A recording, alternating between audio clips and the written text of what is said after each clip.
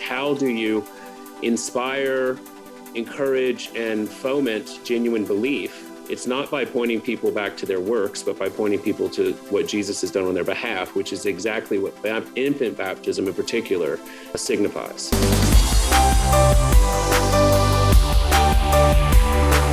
Welcome to the Stand Firm podcast. I'm Nick Lannon of Grace Anglican Church in Louisville, Kentucky, and I'm here today, as always, with Matt Kennedy of the Anglican Church of the Good Shepherd in Binghamton, New York, and JD Koch of Christ Church Anglican in Mount Pleasant, South Carolina. How are you guys? Wonderful. Great, Nick. Yeah, doing well. So come clean. Which one of you set up that phony Foley Beach Instagram account? What? Have you not heard about this? I'm not even on Insta. No. Oh man, he's had to record an Instagram video repudiating some fake Foley Beach account that's asking for money. Oh, really? This is how you know you've made it. Our Archbishop has made it. Is it on behalf of one of his deceased relatives in Africa that's just run across his fortune?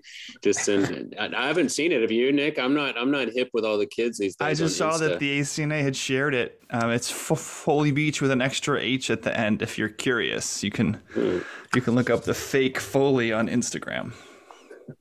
Fake Foley on Insta. but be sure to actually follow the real Archbishop Foley Beach with only one H. I tried Instagram for a minute. I couldn't figure out exactly. I mean, I understand how people do it, but I didn't see. I kept wanting to use it like Twitter, and then it's like, no, it's more pictures. But then I don't understand stories, and I mean, we're not hip enough. We should really have like a Clubhouse or TikTok or something. You know, maybe people would. Didn't Clubhouse fizzle? Didn't that not? Well, I think Twitter has like a version of it now. Yeah. Where you can have a conversation. So it may have just gotten bought by one of these people. But right. Yeah, if our listener wants us to be on video, just let us know, because I've got a radio Nick, face. Well, you could go behind you could behind the screen. You could change your voice. But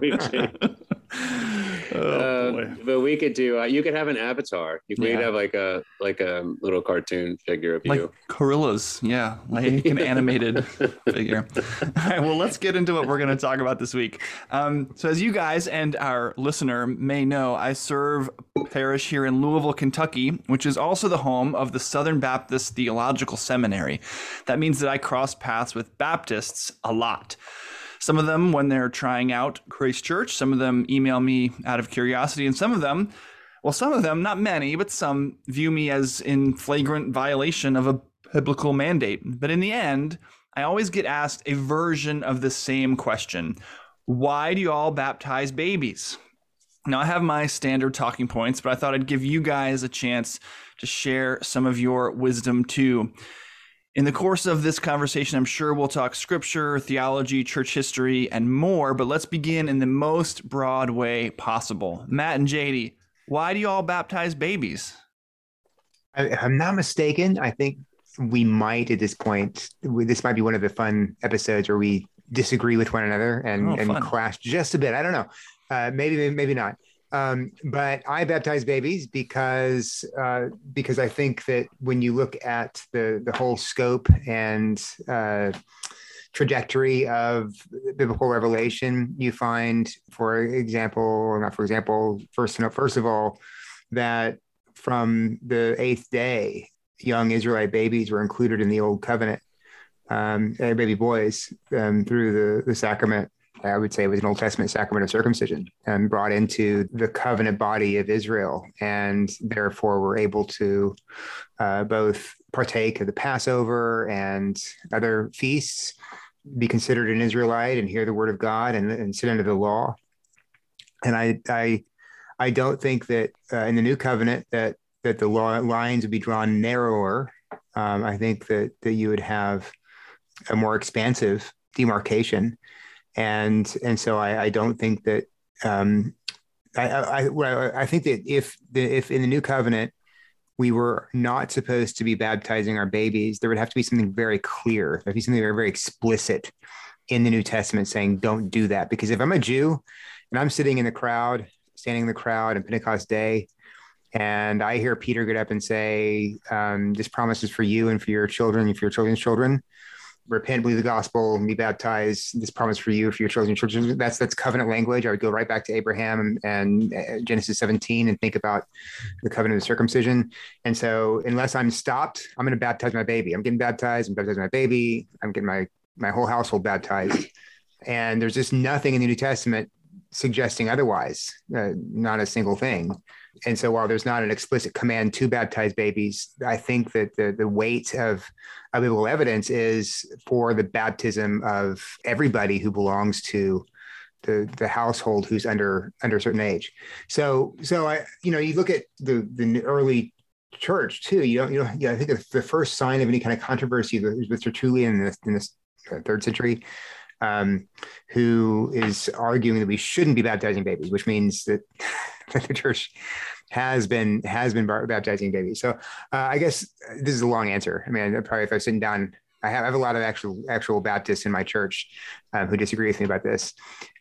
So when I'm sitting down with them, maybe I wouldn't rehearse it in this length. But essentially, the answer to that question is that I think that God has established this new covenant, as he says through Peter in Acts chapter 2, for you and for your children. And so, of course, you're going to bring them into that through the sacrament, which initiates them into the visible body of Christ. Yeah, I don't disagree with that at all, Matt. I mean, I disagree with how long and boring it was, but I don't disagree with that. I think I disagree. I take great offense.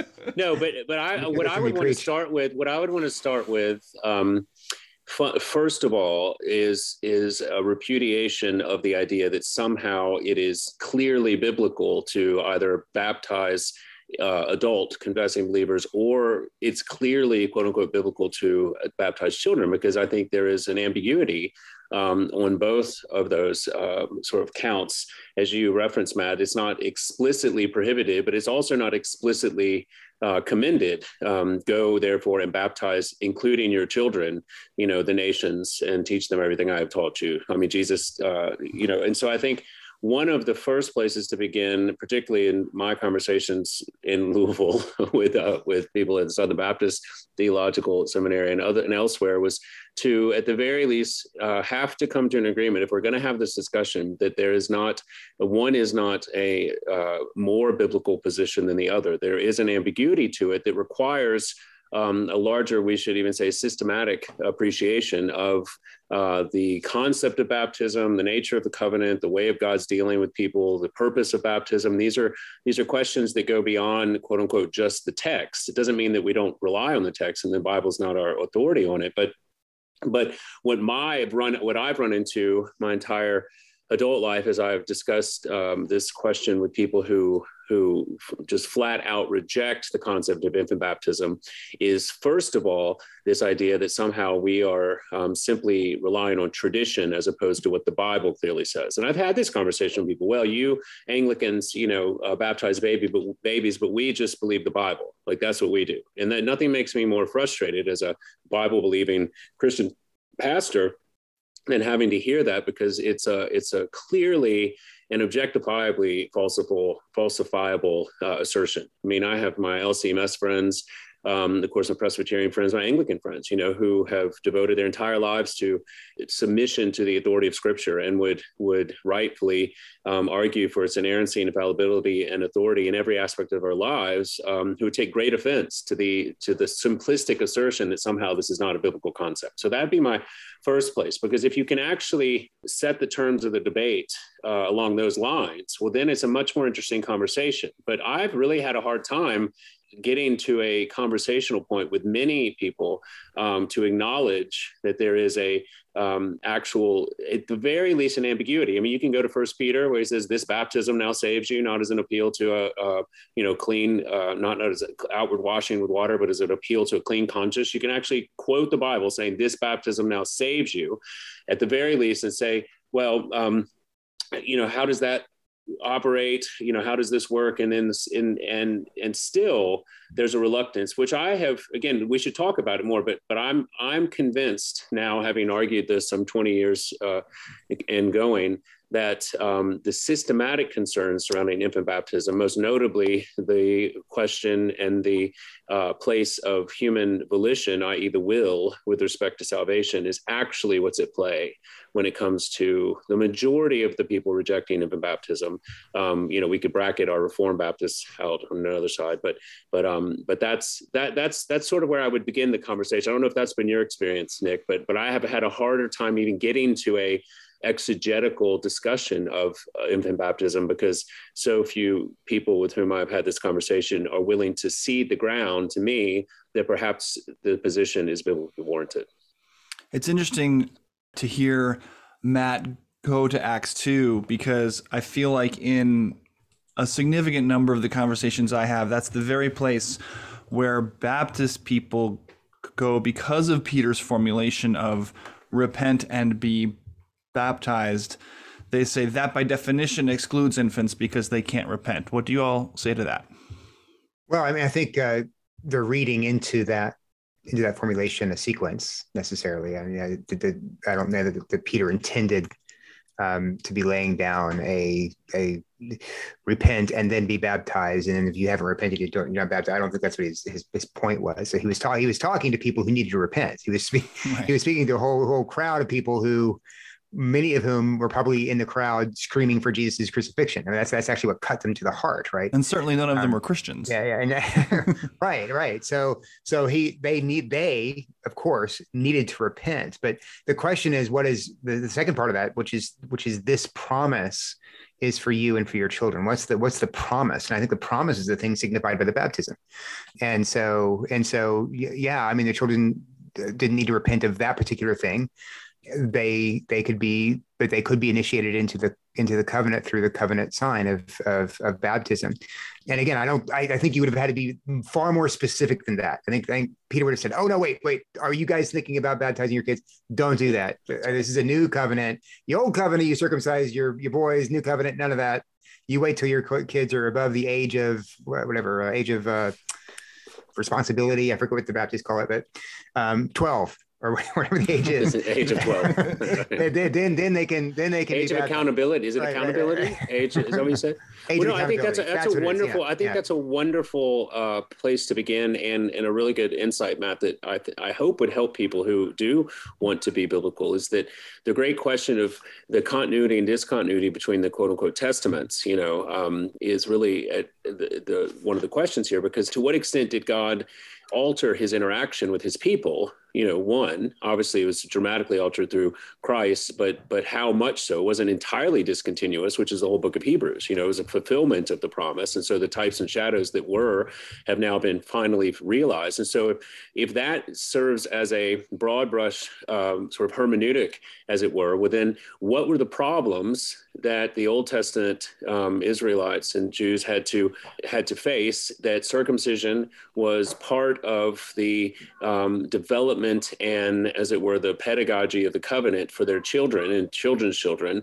What are the analogies between that and the new covenant with respect to baptism? And so what I would argue is that just as circumcision inaugurated people into this covenant life, this foreign world within the world that had a different language, God, and direction, teleos, for lack of a better word, that the inaugurative function of that, the mark of it, the promise of it, the anchor, whatever you want to say, that circumcision was transferred over to baptism in some different ways. Obviously, the object, Christ's death, was not part of circumcision explicitly, and so on and so forth.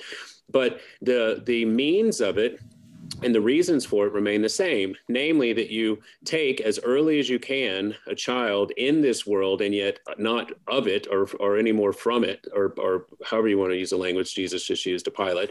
But you take a child and you inaugurate them into the new covenant where God is known, sin is explicated, repentance is promised, salvation is secured, and you raise them in this world from as early as you possibly can, as I often use in my baptism teaching, with a new language.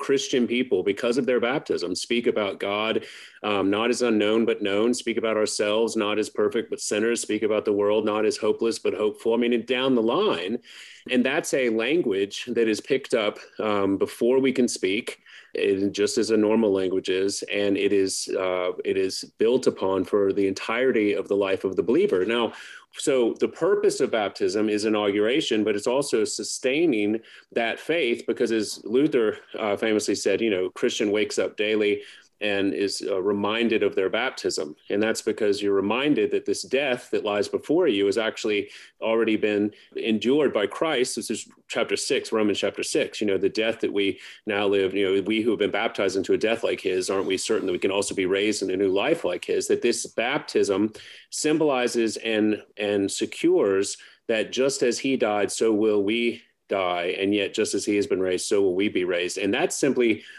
rinse, wash, repeat for your entire life. I mean, that's why I baptize babies in part, not simply because I think it's in fitting with the biblical pattern of inauguration into the covenant and the pedagogical securing of the promise and the life of the believer as early as possible. But beyond that, it's because it actually situates the person with respect to God in the proper way, which is that we have been grafted in to a family and to a people, not by our own will, but by his providential hand, before we could ever have imagined that he gave us this gift, and we can rely on that gift, not on our own strength, but his, until we finally meet face to face. I mean, that's what baptism is. And so to turn it into a mark of your own profession, into a function of your own will, which is what a sort of classical Baptistic, kind of Arminian Baptistic idea is, to actually, in my opinion, eviscerate the entire thing of its intended purpose, which is at the very point where you need to be reminded, when you're a son in the middle of the pig pods, right? When you're the tax collector, hiding your face from God, like when you're the Saint Decimus on the cross, when you're at the point where you most greatly need the security of the promise of God outside of you and for you, which is what baptism signifies. If it were up to you, that's when it lets you down, because you say, well, maybe I'm not a son, maybe I'm not forgiven, maybe I'm not going to see him in paradise, maybe he has forgotten me.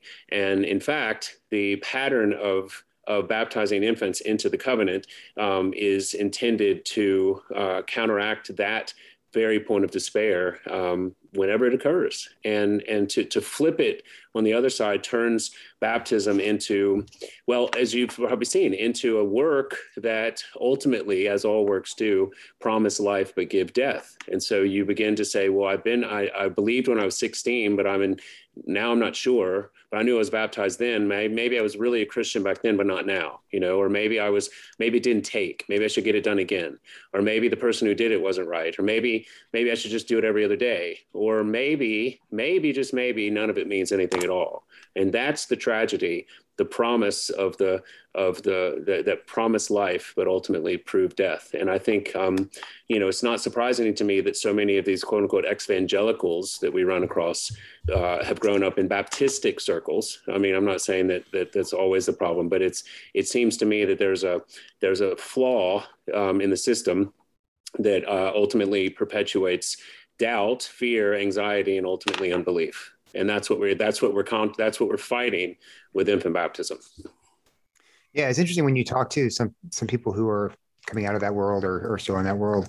They'll talk about, okay, well, what is, isn't baptism kind of a public profession of your trust, a public profession of your allegiance to Jesus, and so that you can't, then it doesn't make sense, if that's what baptism is, to perform that rite on babies. And that kind of what you were saying a minute ago, Nick, the babies aren't repenting, so why should they be baptizing? But if you think about what circumcision represented, over and over again, you have Moses and the prophets saying, circumcise your heart.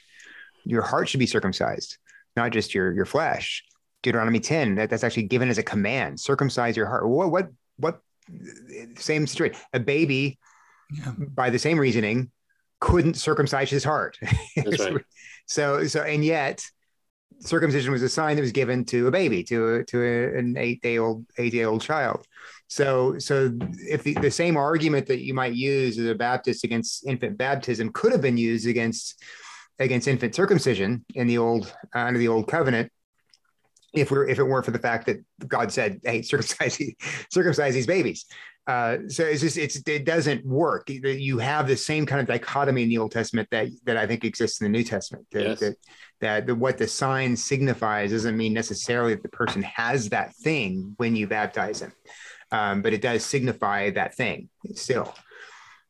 It's worth mentioning, I think, that the Baptistic people that I talk to are at pains to say that they're not thinking of baptism as a work, or like you referred to earlier, Katie. I'm not sure I'm going to be able to reproduce what they say exactly. Y'all can probably help me, but they would actually claim that the way we do it is more like a work, as you said, quoting that piece of scripture from St. Peter where he says, "Baptism therefore saves you." That sounds like a work you can do to get saved, whereas they want to say salvation is by faith alone, and therefore baptism must be separated from it altogether. And it is more, I think, like what you were saying, Matt, a sort of a public profession of something that's true within. So I wonder if we want to talk about theology for a moment. So nobody would want to say that it's a work, but how can we talk about it in a way that makes it clear that it isn't? Right. Well, can I say something real quick about the people that, at least if you're talking the same type people that we were all talking to in Louisville, one of the reasons the conversation can actually be somewhat fruitful is because from a Reformed Baptist perspective, the one that leans more, that appreciates the sovereignty of God and is not explicitly Arminian, meaning, we've talked about all this before, and our listener by now should know some of these phrases, but the fact that most of the people coming to at least Southern Seminary there in Louisville are at least implicitly Reformed, meaning that they do believe that God is sovereignly in charge of salvation, then the conversation does take a different turn, because they're not explicitly saying, I have decided to follow Jesus. Like, that's not often sung at Boyce Chapel, if ever. I'm pretty sure, like Charles Finney is not welcomed to lecture at SBTS. But nevertheless, this is where we would say the function and purpose, or at least, Matt, I'd be interested in your point, the function and purpose of baptism from a Reformed Baptist perspective, as far as I can tell, is almost exclusively about church membership and public profession, which is these aren't bad things to emphasize, church discipline, church membership, public profession. There's a lot to be said for that. I personally think that they're tying it to the wrong, what they would call ordinance, we would call sacrament, because I think that whatever discussion you want to have about church membership and public profession and what that all implies as a Christian, I don't think that is what you should tie to the sacrament of baptism, because what I would say is that baptism is the foundation of the Christian life, from which you could then have some interesting conversations about relative value of strict or lax church discipline, the role of church membership. These are all problems that, particularly coming from the Episcopal churches we have, we are painfully aware of. Where they don't exist, things can go haywire. But nevertheless, I think that to conflate all of these issues around baptism is, I don't think it's scripturally warranted, but I certainly don't think it's theologically warranted either, given the foundational emphasis on baptism with respect to the promise, to the covenant, to faith, to salvation, over against the outworking of church polity and church discipline. However important that is, it still is a secondary issue in my estimation. And therefore, that's why I'm not a Baptist. I mean, that's just frankly one of the reasons why, as much as the respect I have for the Reformed Baptists, and in many ways, doctrinal and theological agreement, and almost down the list, this is where it comes to a point where I say, well, we have dramatically different understandings of baptism at this point, which then emanate in an entirely different polity, ecclesiology, and as it were, sort of outworking, horizontal outworking of the role and function of the church within the life of the believer. And I don't know, what do you think, Matt? Well, I mean, I mentioned at the beginning, this may be one of those areas where we disagree. And I don't know, I think last time we talked about this, we did have some disagreements. Our disagreement doesn't surround the when. I think we both agree, babies to be baptized, or new converts, of course, right. Adult converts. But the what happens? What does it do? I think that's where the conversation might have some divergence. So maybe not. Maybe you've come around to Let's hope so. That's right. Thinking now. So, so I do think. I mean, I think our article on baptism says that it is an initiatory rite. That it is the sign by which someone's brought into the church. So I think it does have that function to it, and that always has that function to it. I mean, whether someone is actually a believer or not, whether someone is a false professor or a true professor, baptism brings that person into the external visible body of the church, and subjects that person to the discipline of the church, also admits that person to the sacraments of the church. We would hope, of course, that anyone baptized as an adult would have true and genuine faith. But I think at the very bare minimum, what we say baptism is the initiatory rite to bring someone into the visible body of the church. So about the invisible body, I tend to fall on Packer's line, Ryle's line here. That yes, we baptize babies and bring them into the visible body of Christ. It is by faith, however, that sacraments are received in an invisible and personal way. So the saving benefit of baptism would be received when a child or an adult trusts in Christ, and apart from that, the saving benefit of it isn't or can't be present, because all of our sacraments are received by faith. What God offers objectively is received subjectively by trusting in Him. Now, can a baby have faith? Of course. I mean, it was John the Baptist had faith at 6 months after his conception. I wanted to bring that up.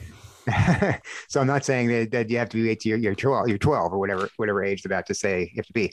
But I do think that the way baptism is received is by faith. Can God in the sacrament of baptism regenerate a child and bring that person to faith at that moment? Like the Lutherans would say happens every time. Yeah, absolutely. Does he always? I don't think he does always. So, and the reason I don't think he does always is because I believe that God, who begins a good work in you, will bring it to fruition. And if he has brought, if baptism by necessarily brings spiritual regeneration, spiritual rebirth, as opposed to regeneration in the sense of being brought into the church, then that's a good work that God began in someone. And then is he just not going to bring that to fruition? He's just going to let that die, let the person go to hell? I would say no. That's why I would say the way to receive baptism and its saving efficacy is by faith.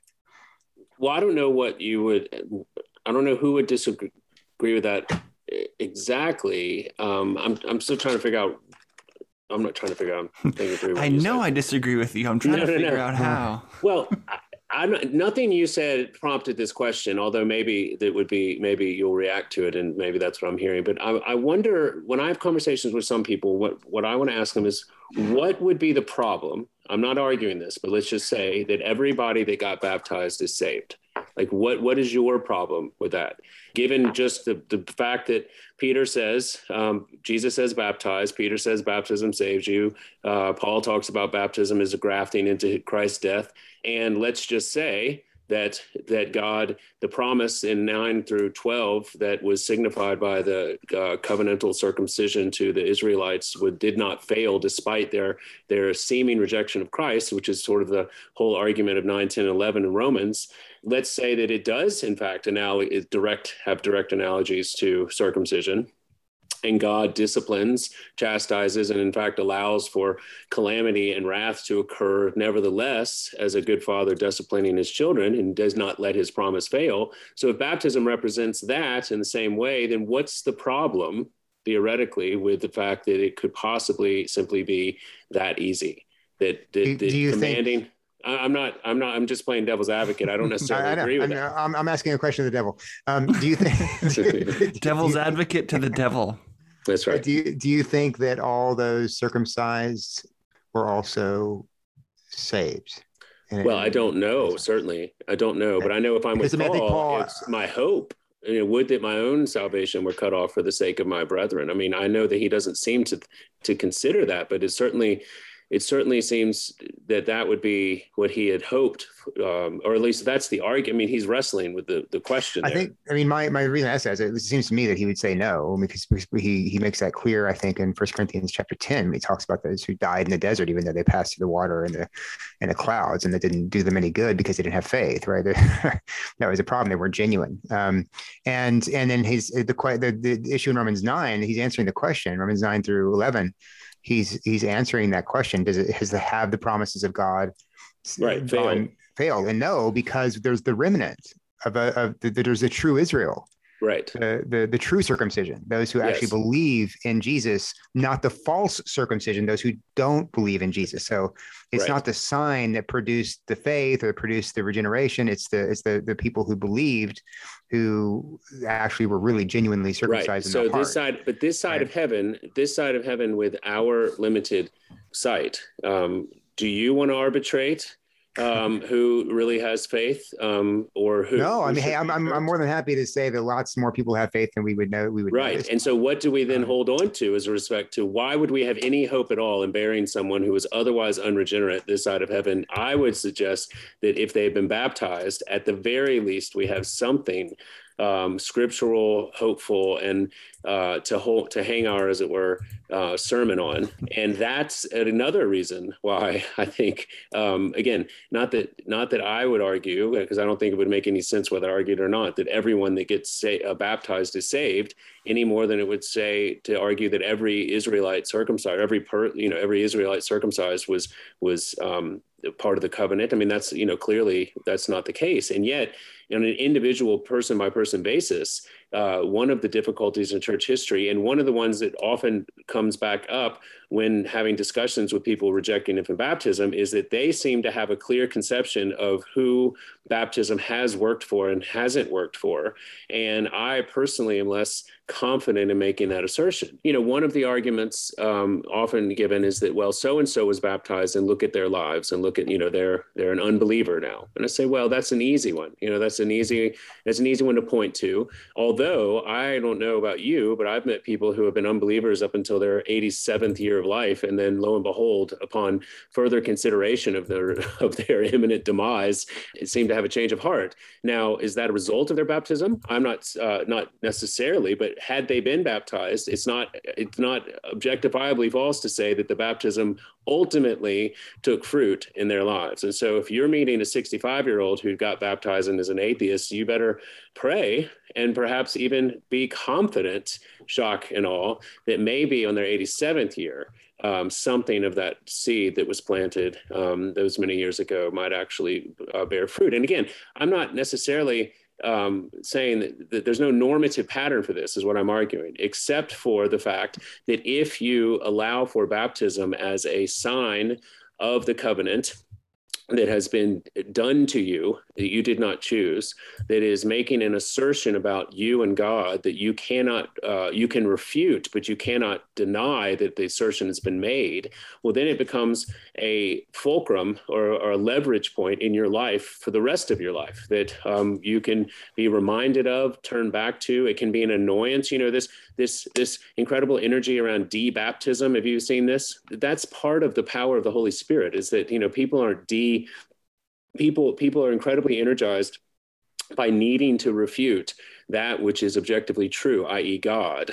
And so, all of that is part of the water, part of the, appropriately pun intended, of baptism, and where you have a confidence not in the act but in God, and then the belief that the means and gifts of grace are given to the church to administer, then it becomes a sermon, a constant sermon, like tinnitus in your soul. The fact that you've been baptized. Well, I'm not baptized. You did that, Grandma. You only did that because Grandma was going to withhold the money, Dad. And now I live in New Zealand and I'm part of some sort of Buddhist yoga cult or whatever. It's like, well, sweetheart, I know you think that's the final word on things, but we've already had that secured because we gave you to Jesus and he marked you as his own forever. Well, I don't believe it, Dad. Well, I'm going to keep saying that, and and it's done, and it's been done, and that's the promise that that we're holding on to. Not that there was some magic done, but that God is actually sovereign and gave you these children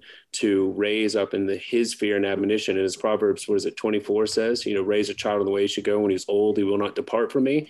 Well, we're not sure how old that is, but that's the hope and promise that baptism holds out. And we're going to keep doing it. Do you, I agree with a lot of that. Do you think that, do you think it's possible for a genuine believer to fall away from the faith? That's a good question. Tune in next week. No. Well, again, I think it's somewhat of an abstraction. And again, it is an abstraction because the reason I'm asking that is because you wanted to focus on like me being the judge of individual souls, and I can't do that. But the question about the larger question we're kind of circling around is yes. Is it possible for a genuine believer right to lose his or her faith and I don't become apostate? So I don't think that in the final analysis, this is where, so let me back up. So Luther in his Genesis commentary addresses this conversation that he heard going on amongst the, I don't know what he calls them, wasn't the Reform, but he said, some people among you are worried about essentially what we would call perseverance of the saints, final salvation, and whether or not you could lose it. And I think that, like, for instance, the doctrines of grace, TULIP, represented by TULIP, I think even to a certain degree, limited atonement, which I know is like the, third rail and all. And I'm sure Jordan Cooper doesn't listen to our podcast. From all my Lutheran friends, the head just exploded, like this idea of, but I think it makes sense theoretically. If Jesus wasn't up there saying, I hope that the people I died for are going to make it. I think that the idea that he has been victorious, his people have been given names written before the foundations of the earth, and that ultimately none will be saved without his will and decree. I believe that. So I don't think, but from this side looking at it, I don't think, when I say the abstraction, no, I don't believe anyone loses their salvation. Have I met people in the midst of what I hope to be a Christian journey who are clearly evincing at the moment a loss of something, if not their salvation, certainly hope or piety or Christian fervency or faith?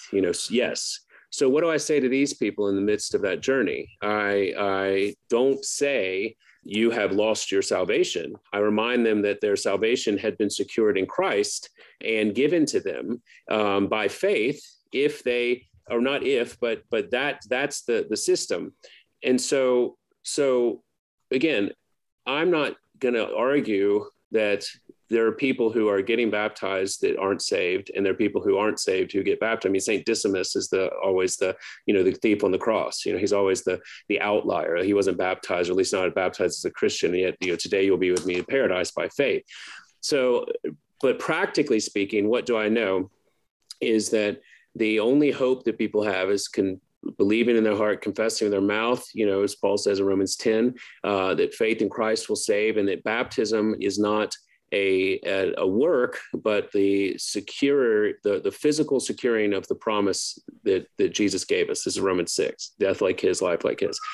And so, in answer to your question, then no, I don't think anyone who is a genuine believer will lose their salvation. But my question is, how do you inspire, encourage, and foment genuine belief? It's not by pointing people back to their works, but by pointing people to what Jesus has done on their behalf, which is exactly what infant baptism in particular signifies, is that, remember, no matter how far away you were, before you even could speak, you were given to the Lord. Remember that there's no link to which you can run, that you cannot be, that Jesus hasn't run further. There's all sorts of ways to preach this without saying, well, check your heart, brother. Is Jesus really the king of your life? It's like, well, I hope so. And I endeavor that to be, but not for his sake, but for my neighbors. And I think that's, again, that I don't know if I'm making sense. Sure. No, you're making very Lutheran sense. Well, good. Well, that makes sense. And that's it's good. Okay. So I would agree in large part with much of that. And I also would tell people to look back to the baptism. I would tell believers to look back to the baptism for trust. But if I am sitting in front of a person who is renouncing his faith, who says, an ex-evangelical, or someone who's, Jonathan Merritt, for example, I'm not going to say, hey, it's a done deal. You're in, you are in, because the baptism by which you're baptized has promises attached to it that mean that, ultimately it's not done. I'm going to say you need to repent. Yeah. Like we say every Sunday, right? Yeah, you need to trust in Jesus, because right now you're renouncing Jesus, and the words of Christ are very clear with regard to what happens to those who do that and die. Yes. Well, I would. So this is where. So I wouldn't want to say trust your baptism at this point. Well, no, I agree with that. I agree with that. Yeah. No, I agree with that, and that's why in the moment, that's why I'm saying the abstraction, because what you could say at that point, what could be thrown back at someone who believes in the perseverance of the saints. You say, well, whether I'm renouncing my faith or not at this moment, I'm either chosen or unchosen. So therefore, maybe I'm just going through a spell. I mean, that could be like your petulant, 19-year-old ex-evangelical talking to you in your room. And I think what I would say is exactly what you would say at this point. It's like, well, we don't really know what the end result of all this is, but we do know what is happening right now, which is that you are rejecting God, blaspheming the Holy Spirit, and in mortal peril. So your baptism signifies the reversal of these things, but at the moment you seem to be rejecting it, not remembering it.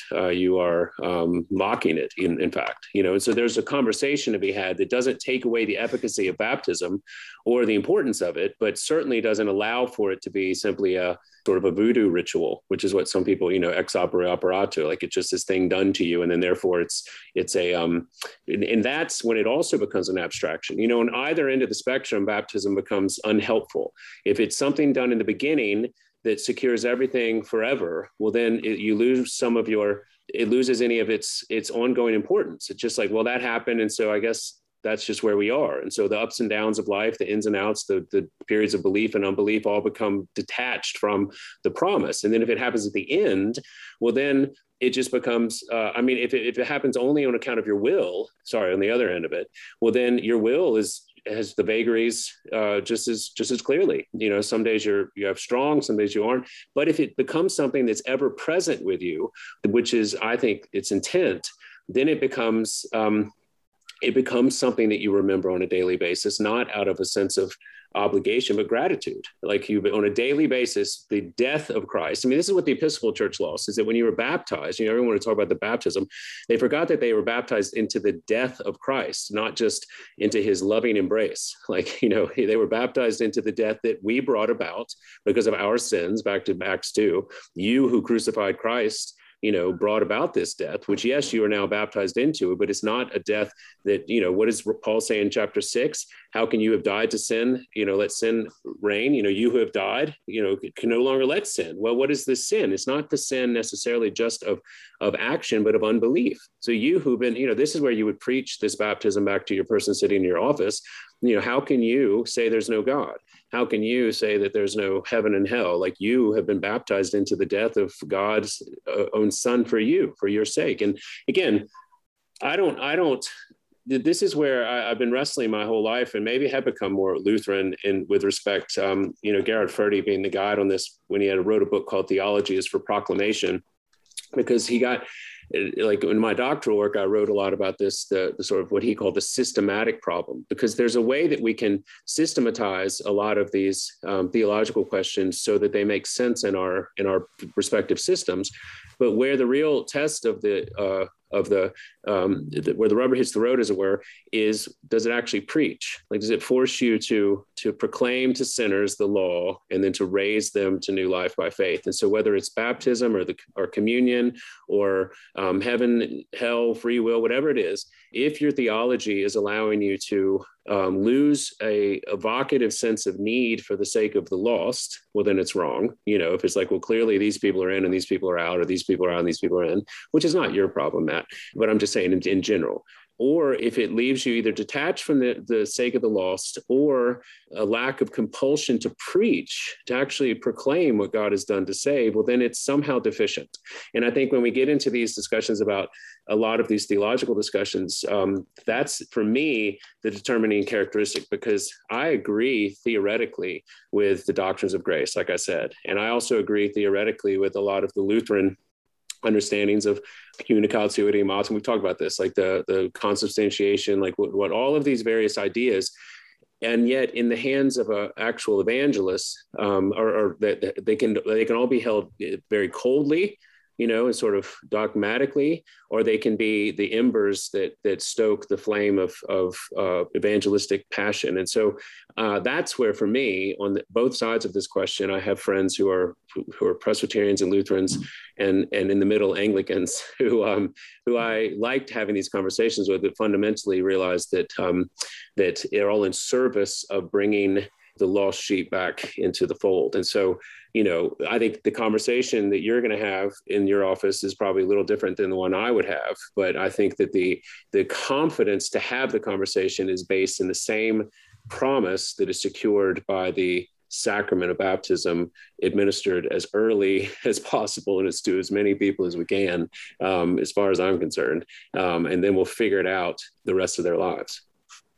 Yeah, I mean, I definitely think that the Lutheran emphasis on the external promise of Christ is absolutely necessary. I think it's something that some of the Puritans forgot, and our modern day fruit checkers forget. What do you look to for assurance? It's not, it's not how am I feeling today, or what am I doing right today? It's what did Christ promise me today, and then that's always true, however you feel about it. So that's always where I'd want to go for assurance, not in anything that's being done or produced in you. But at the same time, I just can't. The reason I have a really hard time with the idea that baptism necessarily every single time produces a new heart, a new mind, and also faith, is that you cannot have a single person, not a single person who's been baptized ever in the whole course of history ever going to hell, because that would mean that God has begun a good work in someone and he didn't bring it to fruition. He gave someone, he poured his grace on someone, and then either just took hands off and said, "Hey, you're on your own now. I hope you make it to the end," or because for some other sovereign purpose just decided to drop him. And I just can't see God doing that. So for that reason, I have to think our Presbyterian friends are right when it comes to what it means to baptize a baby, or what's happening when you baptize a baby. That if there is this actual spiritual regeneration, like the John 3 thing happening in the heart, necessarily tied to baptism, then we have a real problem with God's grace being poured out and then extinguished in people's hearts. Yeah, I would agree with that. I mean, I think that's in part why I'm not a Lutheran. I mean, yeah. I couldn't bring myself to fully believe that. I mean, I guess in a certain sense, I kind of hope they're right. Was it who wrote Death on a Friday Afternoon, about the difference between hope and prayer? Anyway, the point is, I don't know if I don't think it's unchristian to hope that everyone will be saved. I know some people, but it certainly doesn't seem biblical to assume or to expect. That right. Seems, but so I agree with you. And I think, in my own life, part of the discussion around baptism as an administrator of it, as the officiant of the service, has been to question, maybe a youthful cavalier attitude I had towards admittance to the sacrament, as it were, for those very reasons. Because now I have to say that I have a wider berth when it comes to children than I do, for instance, like marriage, although marriage, interestingly, is not a sacrament in our tradition, but nevertheless, because, you have sort of the hope for a child versus, at any rate, I'm getting far afield. Where I want to agree with you, and something that's developing, and I think even in the ACNA, we're watching a sort of recalibration, is the question of the relationship of church membership and church discipline. We like the Presbyterians to say the covenantal membership, into the family, like who actually what are we doing when we baptize people into the membership of our church? And what responsibilities do we have and do they have? I mean, interestingly enough, if you look at the ACNA baptism service, I don't know if you've done one recently, it has an entirely new sections about the rights and roles of godparents, the expectation explicitly in the service that the child will learn the creeds, the Lord's Prayer, the catechism, be presented to the bishop, when these things are learned. I mean, there's much more emphasis on sort of the responsibility of the church, not simply to baptize, but to actually raise the child in the fear and admonition that baptism requires. And so, this is a longer conversation that we'll continue to have, but I think that, we are living, as we've said before, in quite an interesting time, whereas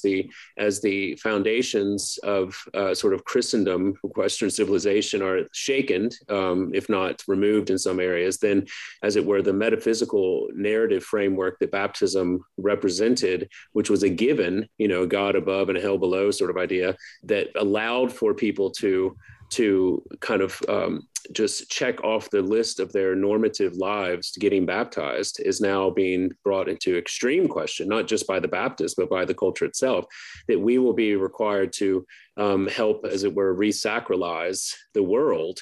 And I would argue that one of the best ways we have is to just stick with the tools Jesus has given us with his two sacraments and continue to administer them as young as we can and as often as we can, in the confidence that by his Spirit, people will actually be brought to new life and faith. And I know you'd agree with that, even as grumpy and as curmudgeonly as you are.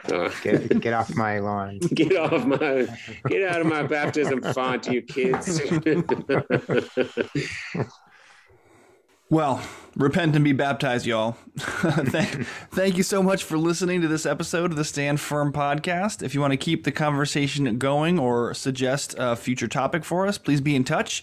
You can rate and review the podcast on iTunes or send us an email at mailbag@standfirminfaith.com or join the Anglicans for the Gospel Facebook group. Thank you to Matt Kennedy and to JD Koch. I'm Nick Landon, and Lord willing, we'll be back next week. Until then, by the grace of God and Jesus Christ, we'll be standing firm.